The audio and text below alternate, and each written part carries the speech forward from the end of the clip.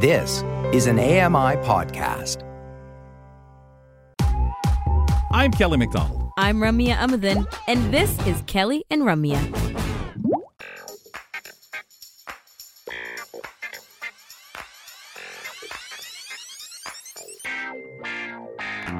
Kelly, how often do you actually go look up words that come up in books or in context while you're reading something that you're unfamiliar with? Do you pause and go check out the definition and then retain the definition and then start using it so you're like, yes, this is now part of my attempt to expand vocabulary?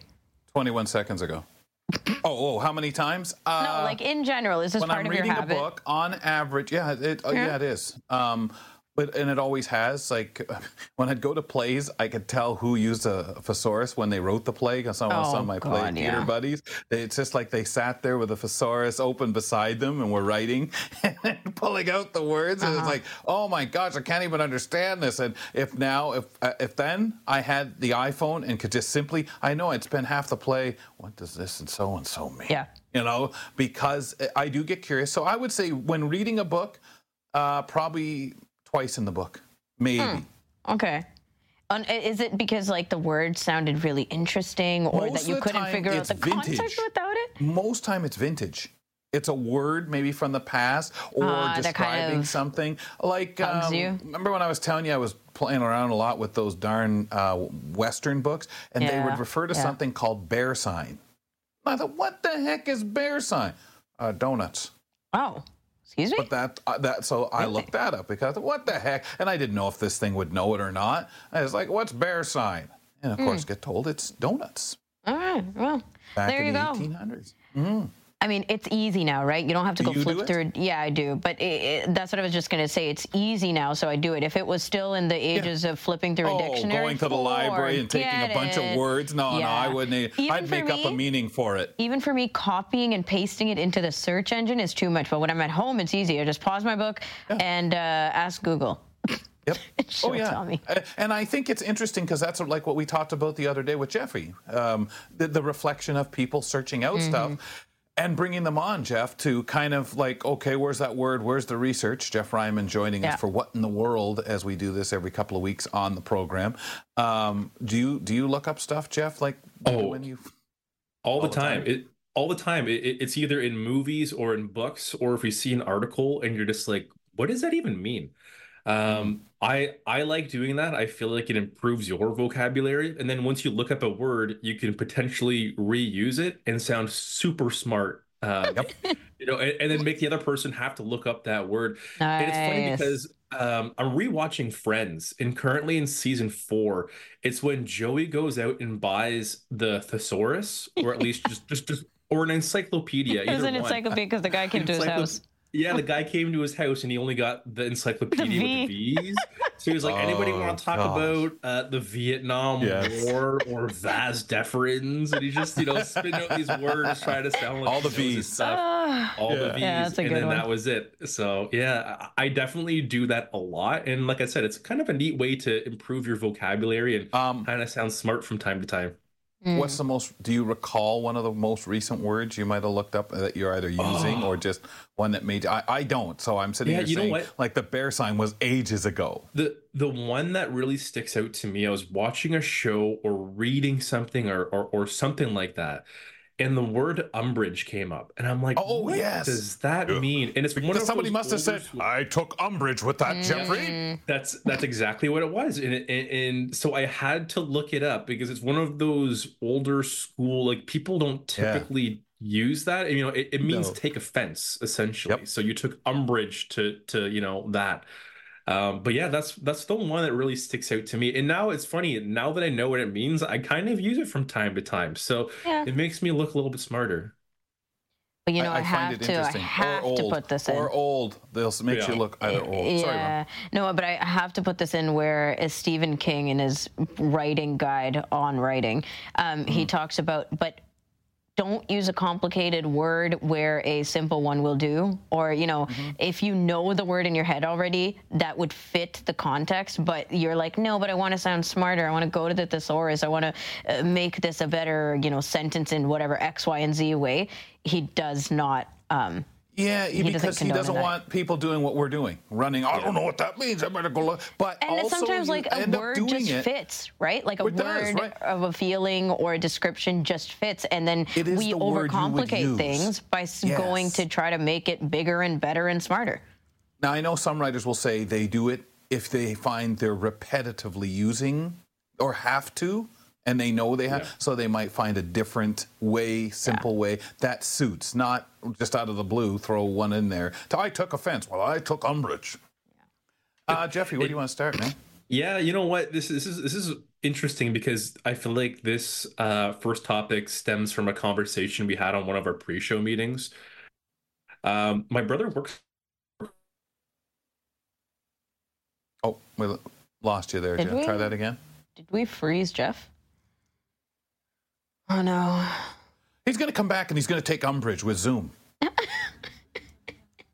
In the meantime, I'm learning about this word, sagacious. Oh, sagacity. But did you notice when you first looked it up, it sent you somewhere else? Did it? That's what happened to me. It sent me to another word that I didn't have time to finish. Well, because I was looking up sagacity and then it's like sagacious, and I was like, seriously, just tell me what the root word means when I look for these things. Maybe that's the way I did it, because I know it said a person who is Mm-hmm. Anyway, are you there judgment. yet with the meaning? Yes. What do I have it? Showing keen perception or discernment, sound judgment. Somebody who's able to look deeply into a topic or a person and make good judgment about it. Jeffy, are you back? I'm here. Okay, good. I'm here. My internet is, like Kelly, what you said is taking a bit of umbrage to me joining on What in the World. Let me just fill this in before you carry on, Jeff. Folks, we sometimes find a word, get challenged by the control room to utilize a word within the show. And I offered up that we need a word for Ramya today. Yeah, and this wasn't the word, by the way. No, we were just trying to. She gave us a word, and I was like, I don't know what that means, so we had to go look it up. Yeah, so don't mind us. Go ahead, Jeffy. We get sidetracked way too easily on this show, but it's great. This is supposed to be half the segment gone. Go. What in the world? I was saying, so my brother works in insurance. He has some weird claims that he always sends my way. I don't even know if he's supposed to be doing that, but he does. But you'll find out after the show. What are you doing? No, I did get his permission. He said it's okay to use this on air. It's not like I'm giving out anybody's personal information or anything, but it is rather funny. I see some pictures. So send me Snapchats of, the weird things that people claim. And he just does, house claims. So if somebody's house floods, they take a picture of whatever was damaged and they submit it. And my brother's the one who looks it up. He'll literally go on Google and see how much an item is worth and, appraise it and all that fun stuff. So I've asked him, can you compile a list? And he gave me a bunch of things that I thought were hilarious or really, really cool. Some of the ones that are on maybe more of the hilarious side are food items. Some people have submitted claims for sugar cubes. Probably not worth a whole lot. He said one person claimed an onion and one person claimed a potato. So maybe they're making a stew. Potato and onion? Are you serious? Singular. One potato, one onion. If you go to the store, they're probably worth 20, 30, 40 cents for an onion, depending on where you go.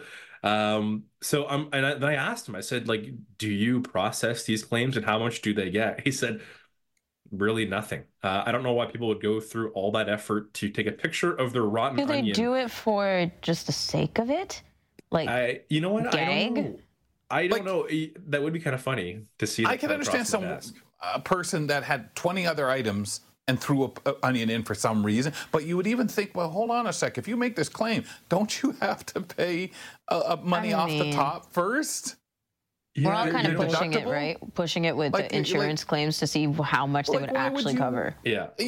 But even if they did, they'd laugh and say, well, your deductible is $500, your onion. So, okay, after you pay that, you can give us the $499.60. Yeah. Some of us are very resentful. Value. Exactly.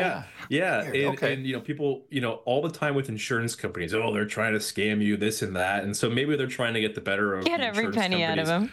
Let's see what they say to this.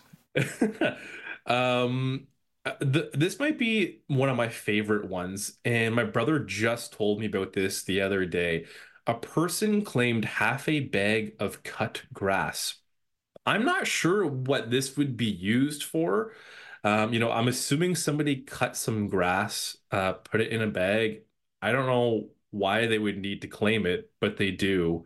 So I find that flood, Jesse. It was in the garage and they had a flood. Yeah, maybe. Who knows? I don't know, but I don't know how much the use though. I'm curious about the use case of this. It could be maybe used for an animal of some sort. I don't know. Maybe they have cows. Cows? I really don't know. Half a bag though? Half a bag of cut grass. Yeah, I don't know how you would phrase that. Maybe grass is a euphemism for something else. Like we don't know what kind of grass it was. Oh, you mean the recently legalized one? You mean that? Potentially, maybe something else. I don't know. Well, and let's be fair. That is going to happen.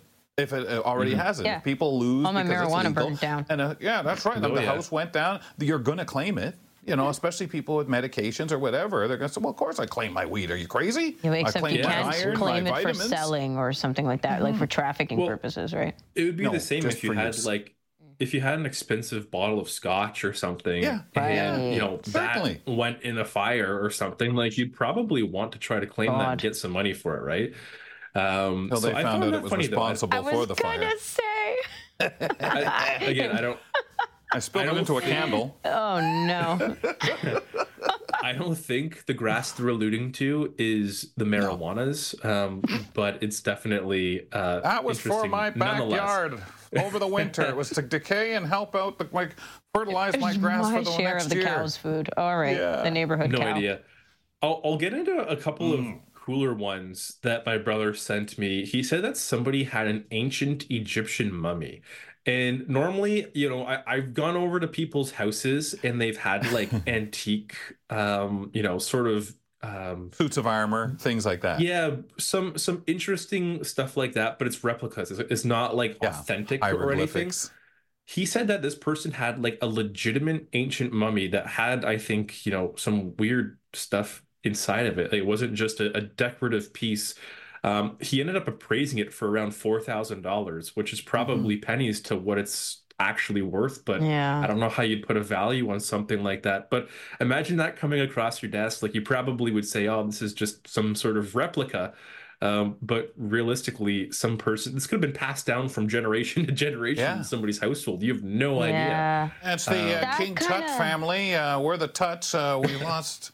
We're close cousins with them. Yeah. No, but honestly, though, like on a real note, this would be hard. Like these are the things that we're talking about where, someone's claiming an onion, we're rolling our eyes, but other times you're actually losing prized possessions, like things that you've carried down, things that have been irreplaceable, and heirlooms, and just like family sentimentality is what you're losing, right? When things go down, and then you're trying to make the best out of a situation by claiming, and hopefully insurance it can somewhat satisfy you, but you lose everything. Like you're not going to get that stuff back. Like this is just what do you call it? Like it's super sentimental. Well, I don't know. You can't really put a price tag on it. It's invaluable. It's invaluable. But there's that word, like when we try to pay off things that we can't, for emotional or other sentimental things that we can't get back. I can't think of the word right sentimental now. Value. The word, but go ahead. Give her that word, whatever it is, guys. Whatever. But it's also someone like a professor, let's say, or somebody who's worked in excavation all their life, or has some of these things. And so I can see a claim like this, a little more than an onion. Yeah, absolutely. I'll squeeze one more in here. And this is along the same lines as that ancient mummy, is a pistol from either World War I or World War II. That's obviously got some historic value. Maybe their dad, their grandfather, their uncle, whatever it may be, fought in World War I or World War II, and it's been passed down from generation to generation. And sadly, it's been damaged in some sort of way, whether it's a house fire or a flood or something. So that'd be kind of a cool one to see. I feel like just looking at that, you would know it's probably been around for a while, and it's probably one of those things that have been passed down from generation to generation, which probably doesn't have a whole lot of value in terms of money. No, more so sentimental. Yeah, and that's the hardest, like Ron was saying, about the replace. Jeffy, thanks, pal, for filling in for Grant. Anytime. I love doing this segment. Take care, guys. Hey, pal. Grant Hardy on the road. Jeff Ryman filling in. Grant will be back in a couple of weeks with What in the World here on the program, because we do that every 2 weeks. All right, well, there's a third of Canadians who believe that aliens have contacted Earth. This is a latest on a poll that Mark Phoenix is going to tell us more about on The Buzz after the break on Kelly and Ramya. Keep it here for more of Kelly and Ramya on AMI TV. I'm Margaret Shepard of the AMI podcast, Tripping on Air. Every month, my co-host Alex Hajar and I spill the tea on what it's really like to live with MS. Watch Tripping on Air on YouTube or download wherever you get your pods.